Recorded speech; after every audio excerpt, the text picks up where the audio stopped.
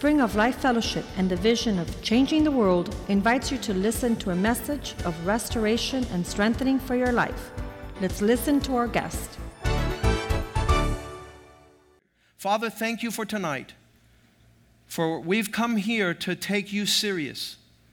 And we want to hear those men that are passionate and are wise and are intense about your affairs. Allow us to capture, not to be taught. There's a teaching. Some things in the Bible are to be taught, but the spirit of Wellington Boone is something that we have to catch. We have to not be taught, but caught.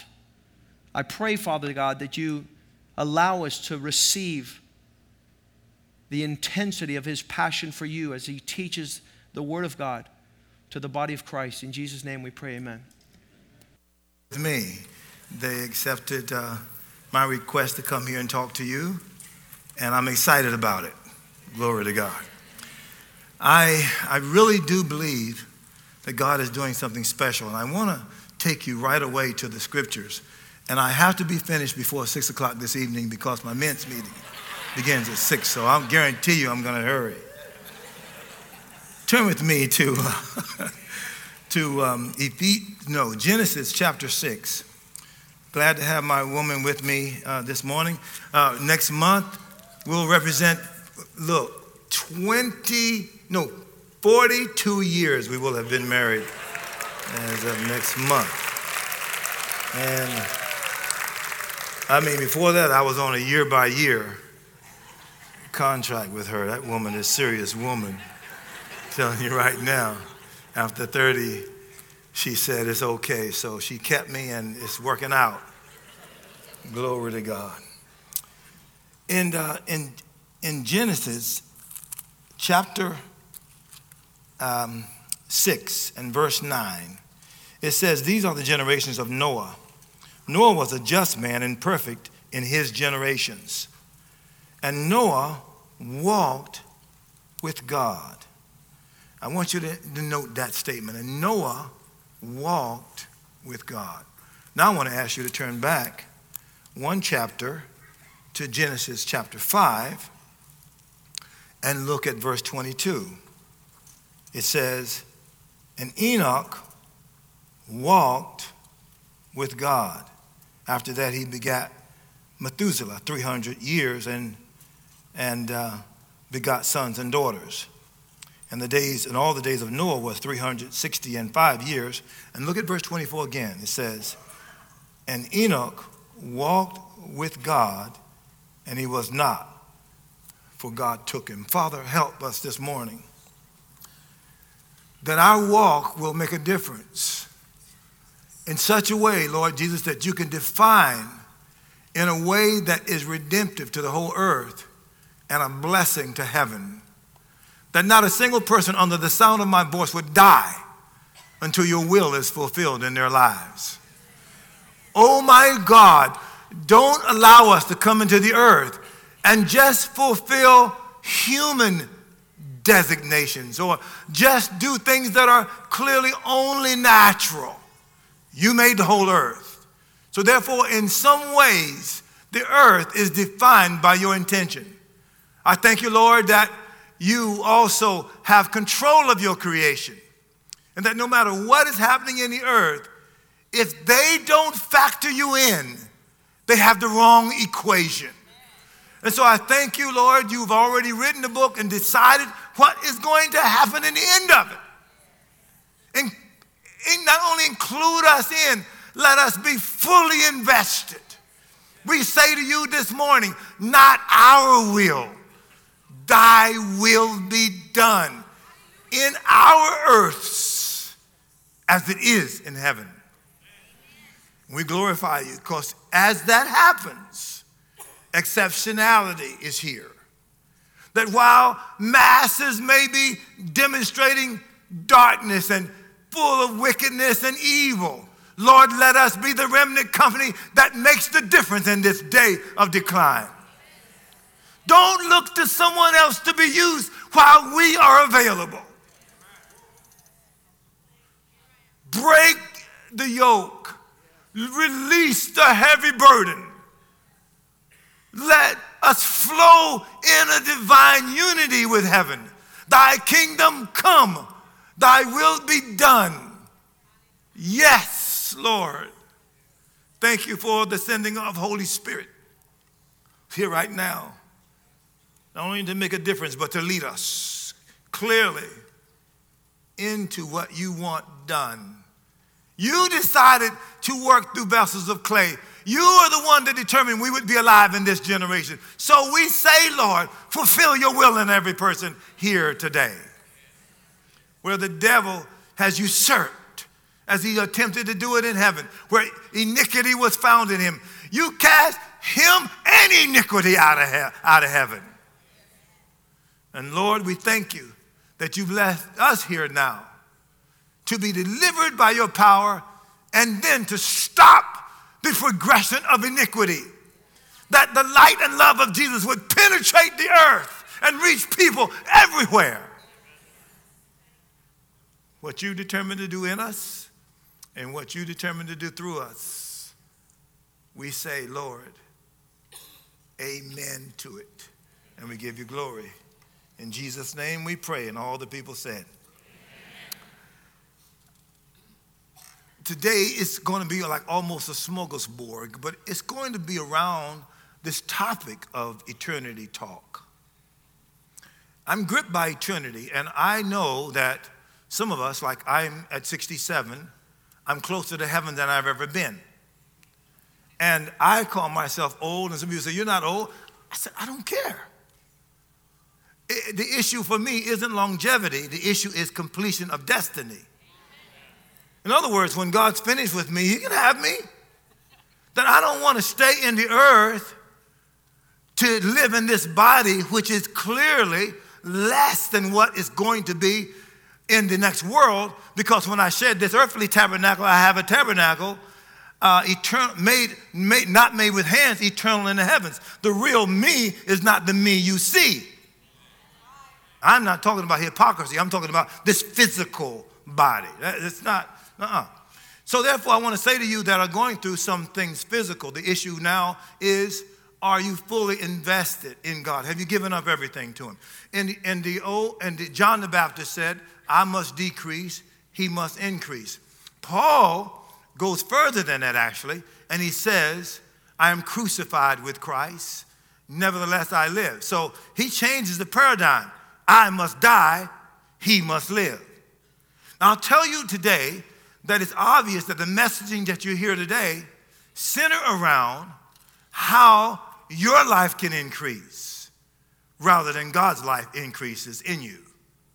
I'm telling you today that the messaging that you hear often today center around how things can be better for you rather than how things can be better through you.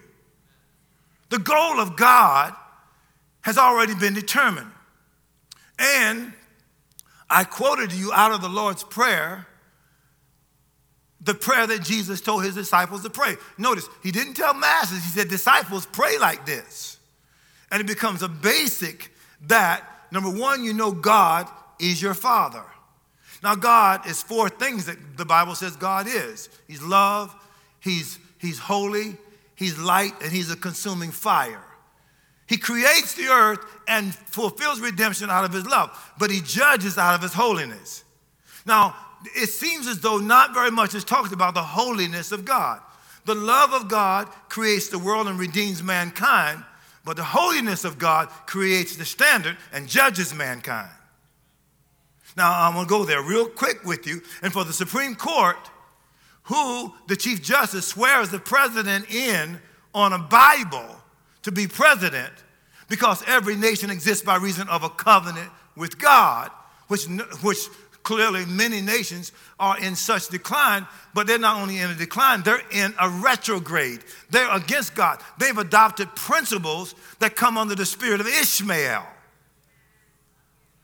They're walking a pathway not only of death, but iniquity. And that even though they may seem to be right or righteous in some of the things they're saying, without Christ and doing, as the bottom line, that means they're getting the glory or some other God is. But some other God is not God. And the Bible is clear about it. And so when someone defines something or acts in a way contrary to what is already in the Holy Writ, then you make yourself out to be an enemy of God. Now, if you're strong enough to fight against God, I really like to meet you. Just really to take your picture. And now you carry these phones with you. I do have my notes on the phone. My assistant sent them to me this morning. But I want to take your picture and put under it someone stronger than God. Underneath it, though, I want to post it in the Facebook, right? Or do what? A Twitter on it? And put under that, though, the greatest liar that ever lived. You're out of your mind to fool with somebody that has no beginning. Somebody that was in the beginning before the beginning began. Somebody that can create not only the earth, but can create galaxies and create solar systems. And even though we would define the blood moon that just happened recently, and we kind of talk about Israel in the light of it. I think Pastor Hagee wrote a book about it. And we're still looking for signs to try to determine what God is doing with Israel, therefore find out what God is doing with us. I mean, get all the signs you want, but now you're called to have not only a sign of God, but the reality of God inside of you. For a Christian not to have a clue about what God is doing says there is a disconnect somewhere. Okay, you're not going to be clapping by the time I'm finished. Because I do. He's right. He was right. I'm going for it with you. Because God is expecting the Christians to make a difference for the people in decline. And if you can't tell that somehow in the Christendom there is a falling away. And the Bible says in the last days there's going to be a great falling away. So you have to have been somewhere to fall away. Are you in that falling away number? How would you define your devotion toward God? Do you define it by what happens in the church meeting? Do you have a problem with it? I mean, listen, and even my brother was saying, we got to hurry up and get things so that Bishop will have enough time. Time for what? Why don't I have all the time I want? Because he's discerning something in you. There's not a toleration for you, even for revelation. That is somehow, boom, get it said, get it done, so I can get out of here. What? Men, you want to see the football game? And how long is that going to last? Is that longer than the church? Do you prefer that more than you do the church? Well, guess what? The church is you. And if you don't like the people in the church, then just be clear about it. Then maybe you and those people won't be in heaven. Because thy will be done in earth as it is in heaven. The greatest gathering place once you leave the prayer closet and your home is when the saints gather. That's all I'm going to say about that. If you don't know that, you're in decline. You're in decline. Now let me go into biblical history with you. So God told Adam, I make you in my image. So God made Adam and his wife with his hands. Then he said to them, be fruitful, multiply, replenish the earth. So that everyone else came through his handiwork, the union of the marriage bed. You cannot have conception without God allowing it. Meaning that you can be married and have the union of the marriage bed, and it doesn't mean necessarily she's gonna get pregnant and that you're gonna have children. But in some ways, that's the result of Adam's sin. Because God said, be fruitful, multiply, replenish. God blessed Adam before he ever physically made him. And so consequently, one of the first words or the first word of blessing is fruitfulness. So you have a couple things. One, the fruitfulness of character. I make you in my image and after my likeness, and I decided to indwell you. So if people want to know how I think, what I say, and how I act, I have made Adam to be a visible manifestation of an invisible reality. I'm eternal. I'm the God of heaven, but I am making him like me in the earth. If you don't know that, you've retrograded. There's something basic you don't get. Jesus comes as the last Adam, 1 Corinthians 15. And the Bible clearly defines that. But the challenge was the first Adam failed. Now watch. In that failure, I want you to turn with me just for a minute. I got both your fingers covered. I want to give you another scripture so you won't say I'm in decline by not talking out of the word. So in Revelation, oh yeah, I forgot. I got this on my notes. 13, go ahead and turn it. I know where that is. Revelations 13.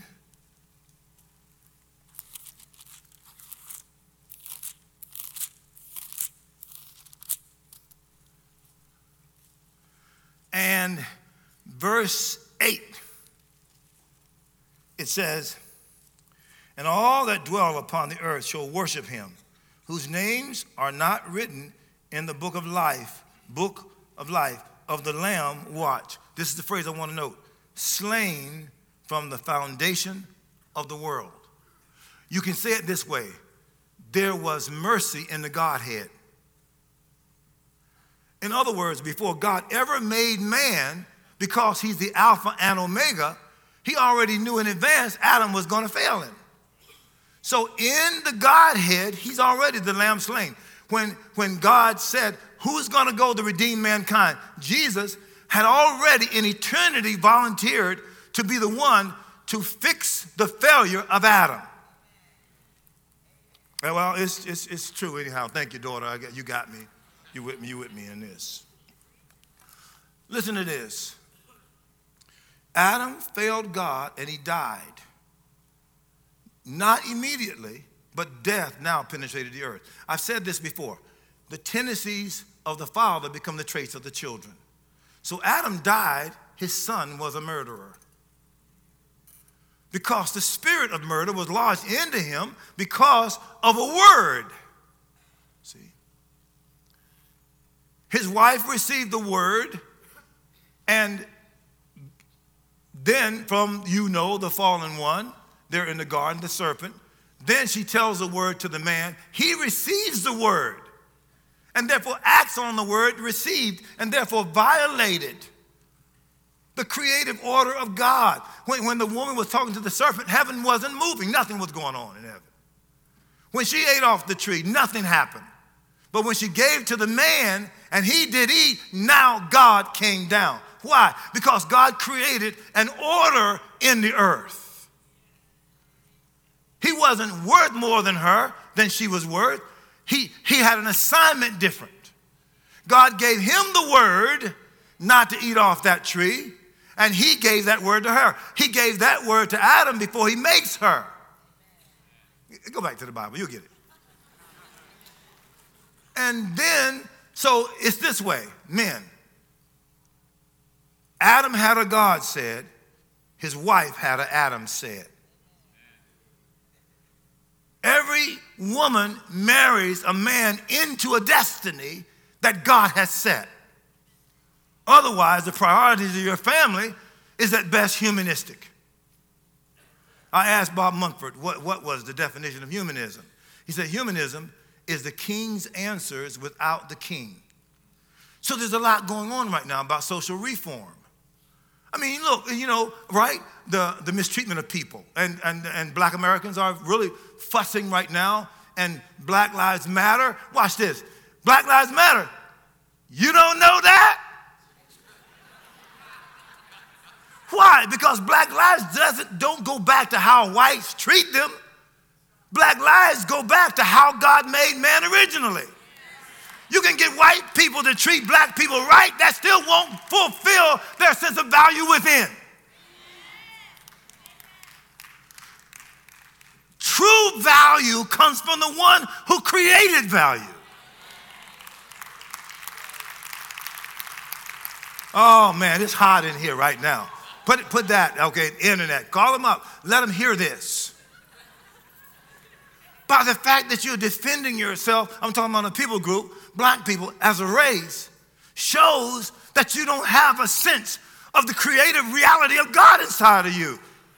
I mean, there are white people in here, I clearly don't care. I didn't have anything to do with that.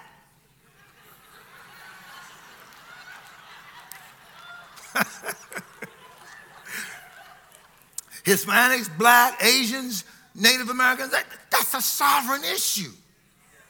So you got to take race back to God. So if you don't like a race of people, you got to take that up with God. That's why you can say anything to me you want. You can call me black, nigger, dumb, colored, all that. Woo! I'm looking around wondering who you're talking to. I don't know who you're talking to. I don't define myself that way, and I don't see in the Bible God defining me that way. So you can't put me down. What, you going to redefine what the defining one did? Yeah, knucklehead, you're a knucklehead, and you need me to pray for you and lay hands on you. And I ain't talking about the way that some people, Farrakhan, want hands laid on either. 400,000 people gathering in Washington, D.C. over the issue of value on someone who believes the book that Elijah Muhammad wrote called Message to a Black Man, when his own biological son, Wallace Muhammad, said, Dad, that stuff you wrote is hokey. It's not real. The historicity of it isn't correct. I'm not even staying with you. His own son becomes a Sunni Muslim. Farrakhan runs into a vacuum to try to lead black people, unwitting and unknowing and clearly unsaved. And he tries to be a voice, but he's not a voice, he's an echo. Oh, that's okay. You don't get it. Don't worry about it. I've been bold like this for a long time. Because why? I'm like Clint Eastwood. You kill me, you make my day. Why? I'm be a part of the first resurrection. I'm not joking about it. If I don't die a martyr, I'm going to come close to it. So here you have Adam. He fails God. He sins. God says, because you hearken to the voice of your wife, Genesis 3, and did that which I commanded you not to do. I mean, I told you not to do that. But I gave you the ability to disobey me. The powerful thing, watch. The greatest handiwork of God, isn't the archangels, seraphim, cherubims? None of those. The greatest handiwork of God is the creation of man. Why? Because of how he defines him. In 126, I make you in my image, after my likeness. You can't. What else could he say? What else could he say higher than that? And then gives him an assignment because of his constitution, because of how he was made, he could handle the assignment.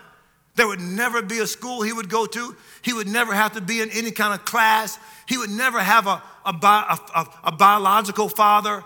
He would never be trained. He would never be an understudy. He would never be discipled. He was created the standard for the whole earth.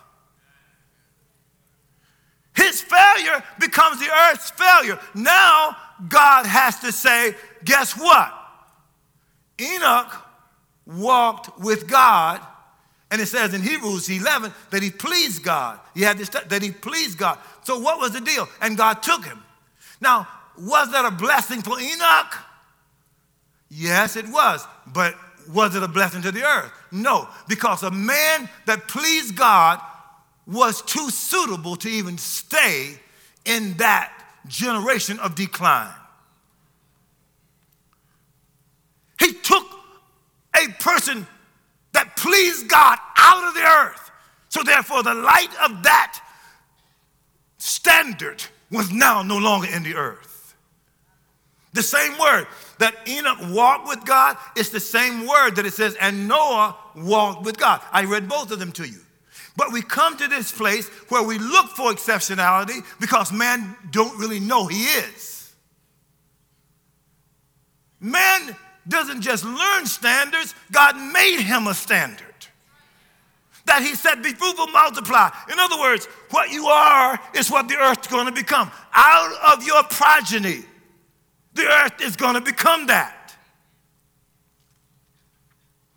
I've put in your DNA structure to be like me without trying. I've only given you one restriction because it only takes one disobedience to cause a pathway, a seed to germinate, to take you the other way, away from me. But as long as you do what I say, it's clear you're in agreement with me, and therefore the whole earth goes the way that I determine. But one man's life and lifestyle becomes the standard for the whole earth. Generationally, without the ability to die unless he violates God. He is a forever being. He's going to live forever. Now, the truth of the matter, even though he physically died, he would have lived forever physically. Now, I'm embracing more the eternity aspect of this. How much do you know about the eternal world? What do you study about heaven? What's going to happen to you when you die? There's stuff in the Bible about it. Have you ever read Hebrews 12? The great company of people that surround us today? The standard of the first couple of verses, lay aside the sin and the weight that's easily beset you. Why? Because if you don't have the pathway of growing in God, from grace to grace, and it's not that grace you're hearing now, foolishness. It's foolishness, and it's clear foolishness. It's a 3rd century heresy. I mean, some of these people just didn't say, I'm going to be stupid. I mean, I was with one of the leaders recently that really is promoting that stuff. He's an intrinsically good man, but he doesn't have a father who theologically can help him with the difference between positional theology and personal responsibility. I mean, if you can do anything you want, Jesus already paid the price 2,000 years ago for all of your sin. Therefore, and you are the body of Christ, Jesus already was killed as a result of Adam's transgression. God wouldn't kill his body twice. God wouldn't punish his body twice. I mean, that's what they're saying. You're a knucklehead. If that's a principle, man, if that's true, then it means you can do anything you want. Eat, drink, be merry, for tomorrow you die. Just go ahead. Jesus already paid the price, so what? So turn the prisoners loose then. What do you put them in jail for? Jesus already paid the price already one time. Why should they go to jail? Tell the policeman to go. Tell you what, run your company like it, right? Let the comptroller rob you, steal all your money. And then just say, well, Jesus already paid the price for that. I was just feeling taking that vacation over around the world trip on the Queen Mary 2 with your money. See, it's foolishness. You can't apply that as a fixed, uniform, and universal value. It does not work. Then God must run heaven like that. Everybody in heaven must be like these other people that just do anything they want. Because the grace of God, he's the lamb slain. That's the grace, right? The blood. No, everybody in heaven is totally in alignment with God. God said, I'm going to give you a chance to get in alignment in the earth. How I run heaven is what I want you to demonstrate in the earth. Now I got to give examples of what? Of men. You get a remnant that's going to show you how to act and how to live. So Enoch walked with God. God takes him out. So now you don't have that example like that anymore. He was more suitable for the next world than he was in this one. In that world, he's a level too high for the whole earth. You're all in decline. God said, I'm taking him out of here. Come on, brother, bruh. Gone. But Noah, he leaves in the earth, only one man's standard is allowed to stay in the earth. I'm taking now the whole earth out. 2 different results. On the basis of your walk, would God take you out, or could he use you to repopulate the earth based on the standard you're keeping? Are you holding the line? What line are you holding? Is your life totally given over to God? Like, for example, you pray for the sick and those people that, listen, if you understand the issue of destiny and you're totally given over to God, then your standard is this: you're not going to die until God's will is fulfilled in your life. So you don't have to say 1,000 times, with his stripes I'm healed. You take a strong stand on this thing and you say, no, you get in alignment with God's will. You body. You're not denying that. My assistant I just showed Bishop Zink a 6-pound tumor she had. They had to take it out from in between her ribs, out of her back. because it was affecting her breathing. It was benign, but you understand. But, I mean, she could have died. She's 70. But she understood, and she reminded God, I have an assignment. I'm not afraid to die. I could go into it, the kind of life she lives in prayer. I mean, just her devotion level. I don't know. I got intercessors who pray for me all, but I don't know if they're her level. She doesn't have a friend in reality because they're all scared of her. She's too devout for them. She's holding the line. I mean, she's not going to movies. I had to say to her, Miss Ellenwood, I want you to go see War Room. And I had to hold the line with her because she doesn't go to movies. She's not just legalistic about it. She just feels like there's nothing in movies that could help her get closer to God. She's looked at some of the other ones. I won't call their names out. But War Room is her level in the sense that revival could come through a movie, but, not because of the actors in it, but because of the principles that underlined it. That woman was a woman of prayer, and she took the standard that prayer is what's going to make a difference. In other words, your relationship with God is what's going to make a difference. I mean, come on. What's your relationship like with God? Is that making a difference? Or are you sitting back complaining like much of the human church is doing right now, worried about the length of the service, worried about, I don't know about this praise song. You're in decline. You're supposed to be the one that shout God down, praises God down, brings heaven down. There got to be somebody holding the line. Football game, Paris with you. Fantasy football can't be fantasy Christianity. You got to stop the foolishness because you got to ask yourself, is heaven going to be populated by somebody like you? You got to take it seriously. You got to say, oh, man, he's fire and brimstone. Look, but if heaven is real, so is hell. You can't say heaven is real and heaven is not, hell is not. Both of those are realities. Now watch. So out of this one man, Noah's dedication level, God says, I'm going to leave Adam's seed in it, but I only can leave his seed in the earth through one man. Would you be the one he would have chosen to repopulate the earth where everything in the earth was unsuitable for God and man? Because if God leaves Noah in the earth, that means that everything in the earth was also unsuitable for him. Because this man walked with God. This says, watch, it says, when you see him, you should be like him. So it says he walked with him. He was transformed. You're transformed by the company you keep. You can't be a house of prayer and not be transformed. You can't have a messed up marriage and really get with God. You can't be a lying politician and you really in a house of prayer. And I've told you this. I've talked with some people running for office. I'm one of I don't know whether I would call him a son or not. I won't go there, but another actor over there in Hollywood. I'm his pastor.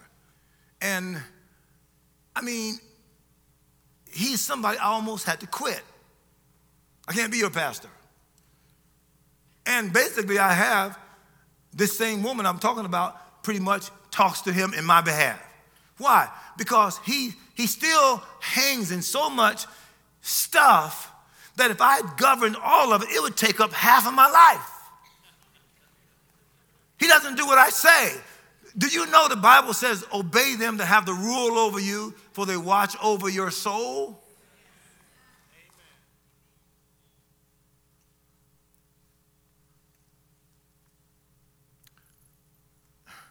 And so this particular man, I saw a businessman in a golf course. I was walking off, and he was there. Somehow we talked, and eventually I shared with him about this particular person. And then he asked me this question. He says, have you broken him? That's what he means. He says, have you broken him so that his life is totally given over to God? I said, I would say he's coming. He looked me right in the eyes. I'm a bishop. I don't play, right? He says, he's not broken. He's not living at the level. You're not just coming. You either give it all over to God or you're not living anything. And then he asked me, he says, when are you going to see him again? I said, I don't know. Try to avoid him. Take over my life. I got people who listen to me, do what I say, and they live godly lives. He says, well, when you go back to see him, can I go with you? He said, how long have you known him? I said, I don't know, over 15 years. He said, well, can I go with you? I said, I don't know. He said, well, look, let me go with you. And he says, can I get 15 minutes with him then? I looked at him. And then he said one more thing. He said, look, if you've had him for 15 years and he's not broken, can I at least get 15 minutes? If you fall on the rock, you'll be broken. But on whomsoever the rock falls will be ground to powder. He will revive the heart of the contrite. I dwell with them who are of a contrite. That's the same word. It means you've given up your life to get his life in your life so that it becomes your reality.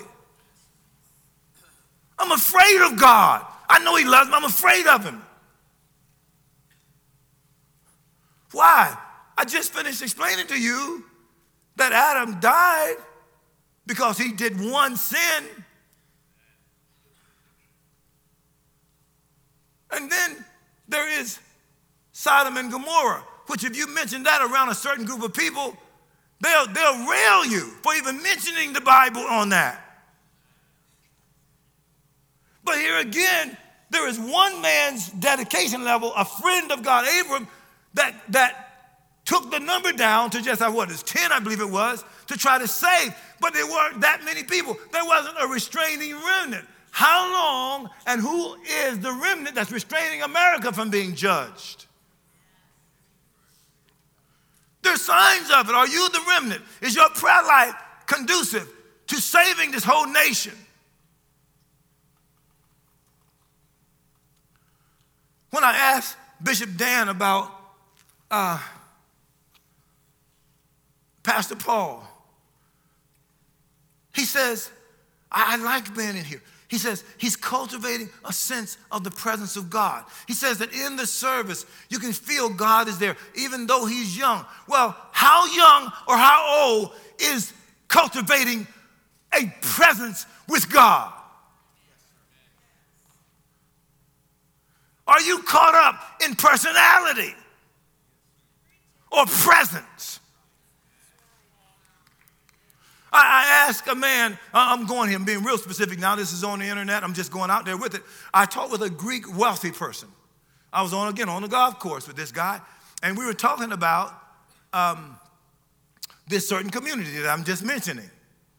See, I'm trying to help y'all out because they might not come back and listen to me, but I'm talking about this community that defines themselves like they do, and therefore God himself has rendered a judgment on, who am I talking about? Homosexual community. I couldn't hold back. I got to go and tell you. I don't talk around it. But he says, I was in this church that the pastor he was in. Then he went from that church to Charles Stanley's church. And then he left Charles Stanley's church and went to Andy Stanley's church. And he's a wealthy man from Greece. And I said to him, well, what's the difference?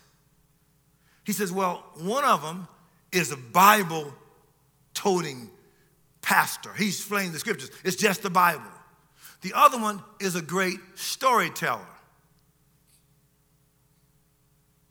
I said, well, which one are you at? He said, I like the great storyteller. I said, well, you mean you don't like the Bible? He said, well, which one of them then did the Lord said, heaven and earth shall pass away, but his what? His great stories endureth forever, or his word endureth forever? He says, well, which one? He said, well, the Bible. He says, why aren't you over there? I said to him, why aren't you over there? Where, no, you're into personality. And then he went further than that, and he said to me, well, I want to debate you on that. I said, debate me on what? Now, he's a fat boy. I'm talking to a fat boy. Now, he got money. I don't care. You're in decline and unbroken, and you are not standing on the standards of the Word of God. He said, well, we got to be loving. We got to be winsome. What's winsome? Should I say, for mankind to live with mankind as with womankind is an abomination. Is that winsome enough for you?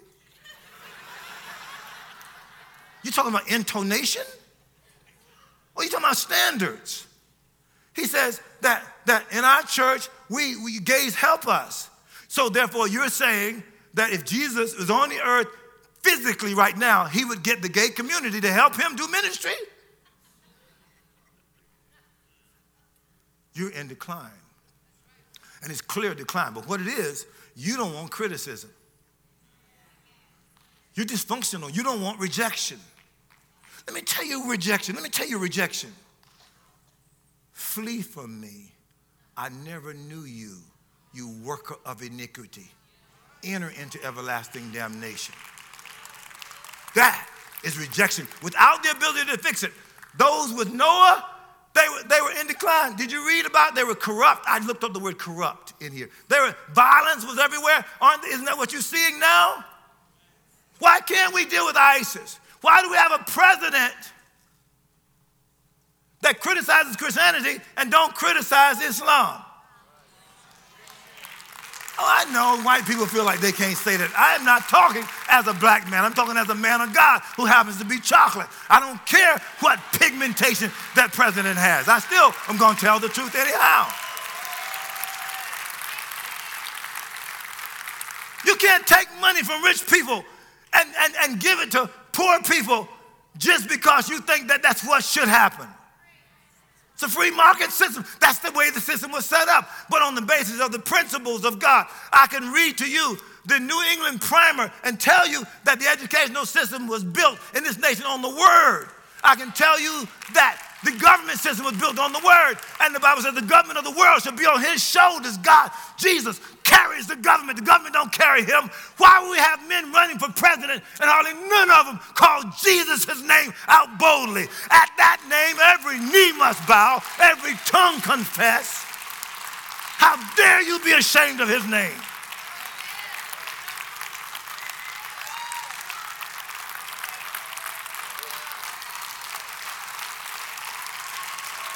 Glory to God. Glory to God. Glory to God.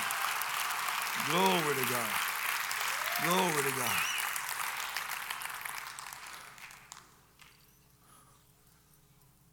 Are you in decline? I just talked about a few basics right now. Peter said, we've left all and followed you. That means you can't with a half heart get a whole result. You can't wish your way into heaven.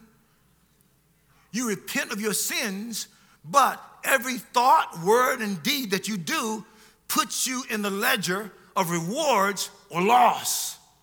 2 Corinthians 5:10 says we all stand before the judgment seat of Christ for the deeds done in our body, that's in the earth, whether good or evil. You can be a Christian. That was said to the 2 Corinthians, Christians in Corinth. You can be a Christian and still do evil, and therefore suffer loss. How much evil can you do for God to conclude you never were saved anyway? Paul said numbers of those disciples that was with him, they were with him, but he said they never were with me or they wouldn't have left. Whoa, what standard? Are you really with this church? Do you sense what's in the young man? Can you tell by what this young man was saying up here that he's holding the line of the standard while so many people are telling people how wonderful they are, how loving, when they know they don't read the Bible every day. Man shall not live by bread alone, but by every what? Word. Do you read the Bible every day? One of the things I'm making available for the man tonight is called Man Hunt. I got a manhood hunt read through for the men. That means you open this up, and this will be, what's this month? October? You go to October, what's the day? 18th, and guess what? You would be reading Nahum, Isaiah 27, Nahum 1, 1 Chronicles 24 and 25, Daniel 8. That happens to be 5 chapters. But you're reading through, now if you read, can't you read 4 or 5 chapters a day? You mean you so declined that you don't read in the Bible every day? Yet he's exalted his word even above his what? His name. I said his name, every knee shall bow. Now he says, my word, heaven and earth shall pass away, but my word endures forever. If you don't read the Word of God every day to that degree, you're not putting in the enduring qualities that can face any enemy of the cross of Christ. You can't be a real man of God unless you build on the standards of the Word of God. Nor can you be a real woman of God. You're working your husband about the kind of furniture. You're working your husband what? About what? A new car? His furniture? What? If you're going to work him on anything, say, honey, look, I read this scripture. This morning, I'm up, right? So 6 o'clock in the morning, she's preaching to me. The woman is preaching to me. Now look, she says, well, there's not but one minister in the family. And what are you doing preaching to me? For about an hour. No, maybe it was 5. She's working me. So at times, she used to say to me, hon, I didn't marry you for you not to be there in bed when I get up in the morning, every morning. I married you because 2 becomes 1. I mean, shouldn't I see you in bed sometimes in the morning? Because I get up a great while before day, right? And I'm praying before God. And when she says something like that, I look at her, I said, I know that it's better that I speak to God before I speak to any man or woman. That's the way I roll. That's the way I did. She said, you would have been better than being a single. Yeah, she's a strong woman. She don't play around. Now, she's waking up, reading through the Bible at 3 or 4 o'clock in the morning, and then tapping me on the shoulder, asking me, honey, are you awake? I said, sure, I could. What, you know, I was just waiting for you to just tap me. Of course I'm asleep. The very stuff she has issues with, almost every night she's up like that in the Word. If I ask her where she's at in Scripture, she's finished with October. See? She had a stroke 10, 12 years ago, which affected her left side, brain in coma for 2-3 weeks. And she walks a little tender now because she's supposed to be crippled in the natural on the left side, speech centers going on, and blind on one side. Now, the issue is, we do have a few bumps on the side of her car that lets her know that left side got some issues right now. They're seeing you looking at me like that, but she does. And this is really funny now. So just a few weeks ago, I got the car fixed. We're pulling in the garage. There was these white paint on this gold car on the left door, and I couldn't just wipe it off. It was a pretty good, rub. So I called one of my guys who's in that business, and they fixed the thing. The car is 6 weeks old, okay? Then I looked at the rims of the car. The rims, they were smooth at purchase. They got some curved. It's serious. Now, you know how brothers are about vehicles. It's her car, but it's the left side. It's the left side. You didn't know. See, I didn't tell you that. It's the left side. See, it's the left side you got to watch real careful. So she was saying, that's been on there for 3 weeks. Well, baby, don't say that because just 6 weeks ago I got it fixed once, so okay. She's saying, you just seeing it. God is her keeper. In her weakness, it's not a hindrance to her going for God. She ain't trying to run into no left side garage door. However many times she does it, I'm just going to get it fixed. Just stay in the Word. My value is stay in the Word. Tap me on the shoulders. Get up earlier than me, which still is going to be a trial. I don't let no wife beat me in devotion for God. I want to get that straight right now. I want you to know that. I'm leading. She got the Boone name. See, I'm leading this household and going for God. Oh, yeah, I'm devout. She knows it. But the woman preached to me this morning. She says, well, you're the preacher. And she says, I've kept you. She don't know, I'm loving it. Because the world needs it. And when she's with other women, eventually she's going to do that because she's not good at small talk. Eventually, she's going to hit you with the word. Now, let me finish this message off here with you. Healing is yours, natural healing. But it's the spiritual decline that God's really after. He'll heal you physically. In other words, I want to say that no matter where you are right now in this spectrum of faith, every person Jesus healed when he was on the earth was a sinner. There wasn't one person that was a saint. So he doesn't precondition his ability. The goodness of God leads men to repentance. God will knock you down with his goodness. I'm talking about bless your socks off right now, and you feel so embarrassed because you know you were wicked. And you say, oh, God, thank you so much for healing me. I give my whole life to you. That's what happened to me. I was in decline. I was smoking marijuana, you know. You know what I'm saying? I mean, I had them roaches. You call them a roach. Can you imagine smoking a roach? That's stupid. I burnt my finger on the tip. My thumb, and I don't know, still might see a little dark mark right there from them roaches. Stupid. The glory of God came into that room. I never went from high to straight so fast in my life.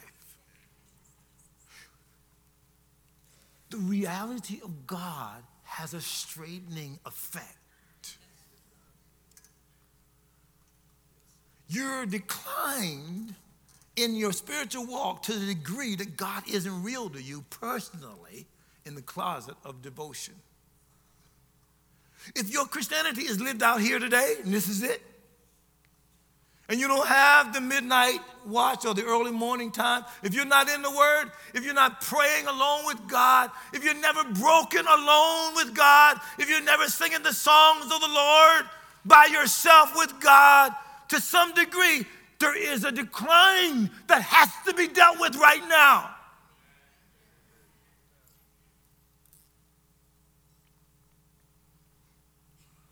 The others are clearly falling. If I were to talk to the front runner in the Republican Party, you know who he is, I would say to him right away,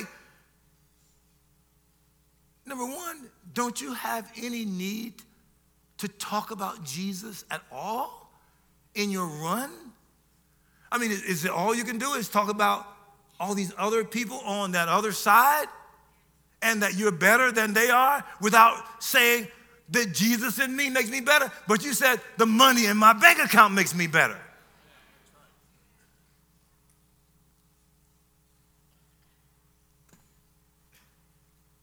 And then I'd say to him, stop talking about yourself so much, dude. Come on. You're not ghetto.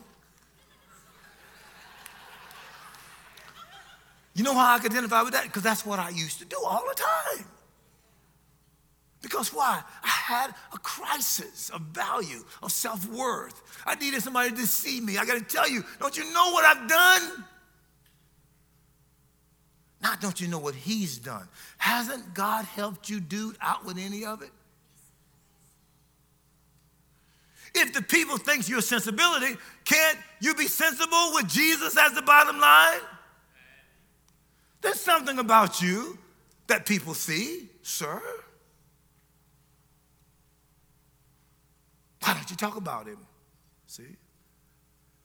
The other side says, well, look, let's show them they don't have a key to just this Jesus talk. We can let them know we got Jesus too. So you're making a political statement. So you can just start talking about Jesus and then people will think, okay, you're in it like they're in it. Why? Because neither one of them believe that you're authentic. So now my good friend who talks about education, that's the solution for people. Well, guess what? All you knuckleheads up there that nobody believes are all educated. You're all educated. You all went to great schools. Not only that, I will say this, I'm going to mention his name, Trump. I mean, when I listened to him in Mobile, I discovered, he says, I went to Wharton. What? You went to Wharton?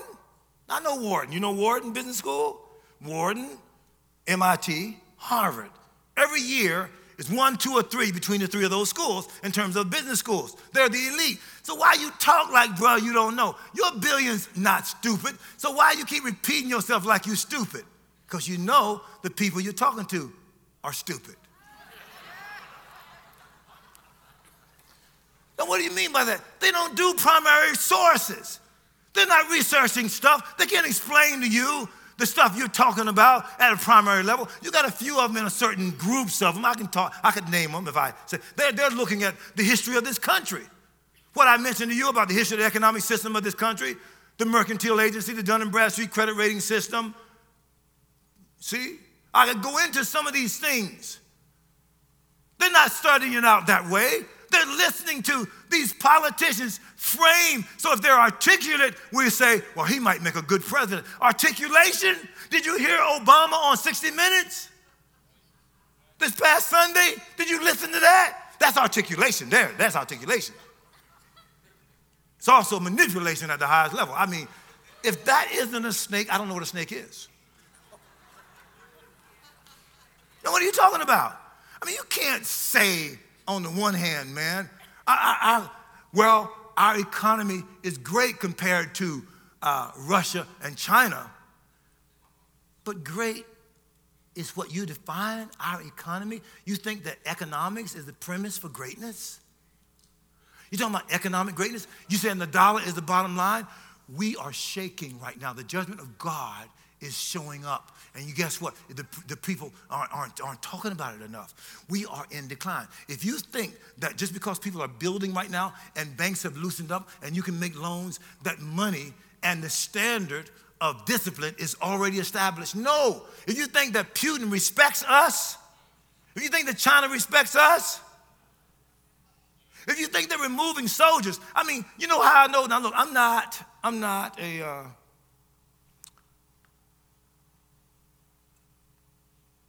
not in the diplomatic corps in the Department of Defense, but I do know this. If a dude from the ghetto come up to me and slap me, and I say to him, well, wait a minute, what do you do that for? Let's talk this out. Come on, let's discuss this. We should be more diplomatic about it. We're both grown people. You know what he's gonna do? Come on, say it loud. He's going to slap me again because he's going to say, you are a punk. That's what he's going to say to me. You're not a man. You got to stand up. But until I show him to the death that I will fight you, buddy, you don't slap me. You don't make me less than what I am. But here's the premise. We now don't know manhood. We apply it to gender, not to standards. If my wife see a man come up and slap me, she'd rather for me to get killed than to not fight him. I have to sit her down sometimes. Because there are times, I mean, she can't beat nobody. But at times, she's ready to get up and beat somebody up because of the way I said, baby, sit down. Okay? I mean, we were in a restaurant and her food wasn't done right. She expected me to get up, go find the waitress and tell her to get over here right now. Leave those tables over there and get over here right now. And it took a village to calm her down. So Bishop Zink said, look, I got it. And he don't know I said, phew. My wife would have said, you're a chump. Go get that woman.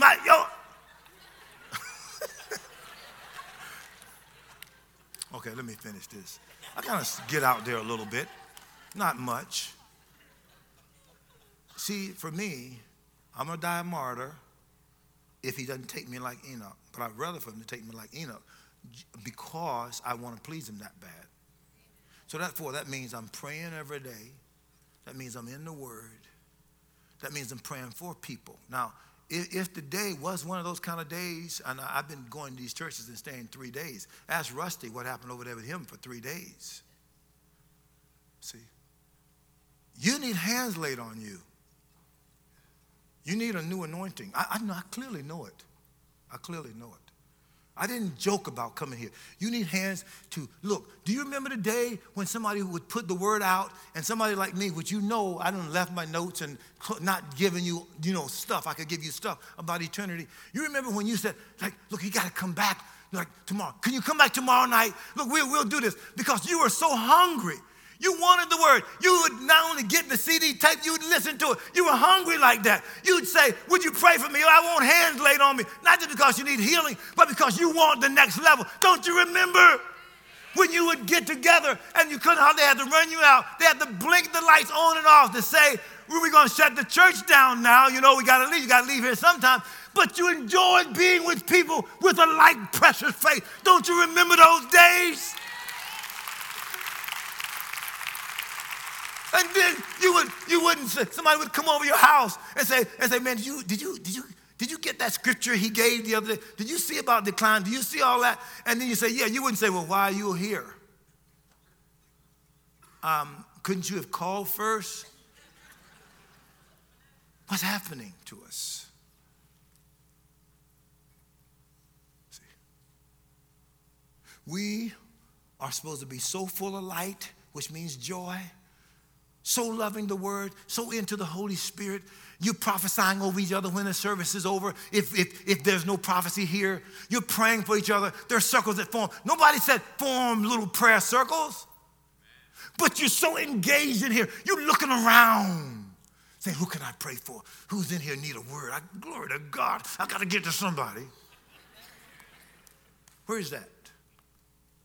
Isn't that you? This church isn't just to grow because of the systems in place. It's to grow because of a transformational anointing that's in your life that's affecting other people. It just comes out. Well, what church are you going to? What religion are you? Where? And boom, you say, oh, yeah, our church is on fire. Oh, glory to God. Man, it's such, the worship is incredible. You think you were at, no, I wouldn't say this, but like the concerts you used to like, this is better. In here. Every Sunday, the praise and worship team, you shake the earth. I just sent, Keith Craft. I got these people that send me texts every Sunday morning. I send something back to him. My word to him was shake the earth today. Everything that can be shaken will be shaken. You shake the earth. I send Rusty. They send me, text me every Sunday morning. I send them something back. You understand? Shake the earth. Have an impact. Don't die until you have a metron. You got to impact the earth. You're not just let somebody else do it for you. You're the one with the divine call on your life. You're going to make a difference. Today, you're going to make a difference. Go ahead and stand up on your feet. Let me pray for you. I hate ending.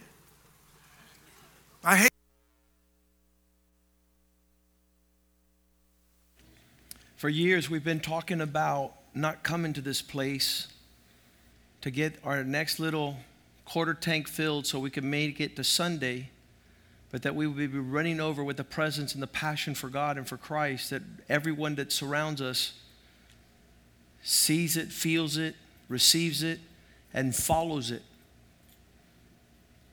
When Jesus said, come and follow me, and then he turned around and told us to go and make disciples of all men, is so that men would follow us. And let me ask you a question. What would they be following you? Where would they be following you? What is your greatest passion? That's what you talk about. That's what you think about. That's what you dream about. That's what you inspire your kids about. And if it's not Jesus, you got a serious problem. If it's not God, there's something wrong. A man called me right before I got to church tonight, and I said, a man that is whole will fix his entire family. Every fear, every dysfunction, everything out of place is supposed to be the outpouring of a serious man. What he carries with himself to those that are closest to him is called his family. Let's raise our hands to the heavens. Father, we want what Wellington Boone is talking about, your spirit through this man. We want to receive it. We welcome it, Lord. We want it to be authentic and real and not religious and hypocritical.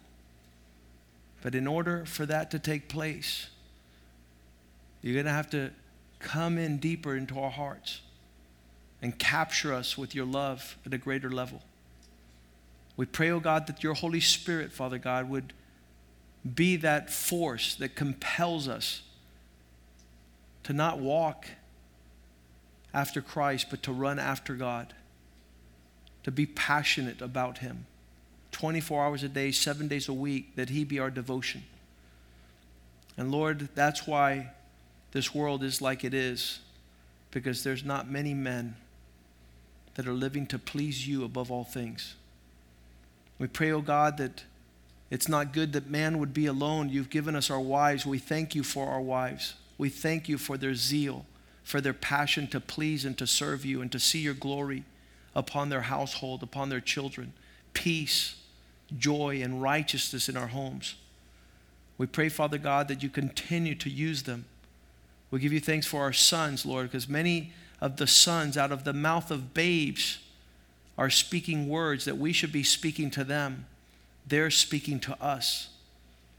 And we pray, Father God, that Spring of Life would not just be another church in Miami, but it would be filled with people that are passionate about you. Amen. That every time somebody hears about our worship and the excellence of our devotion towards Christ, that it would inspire the entire city to want to be part of the Spirit of God in this place.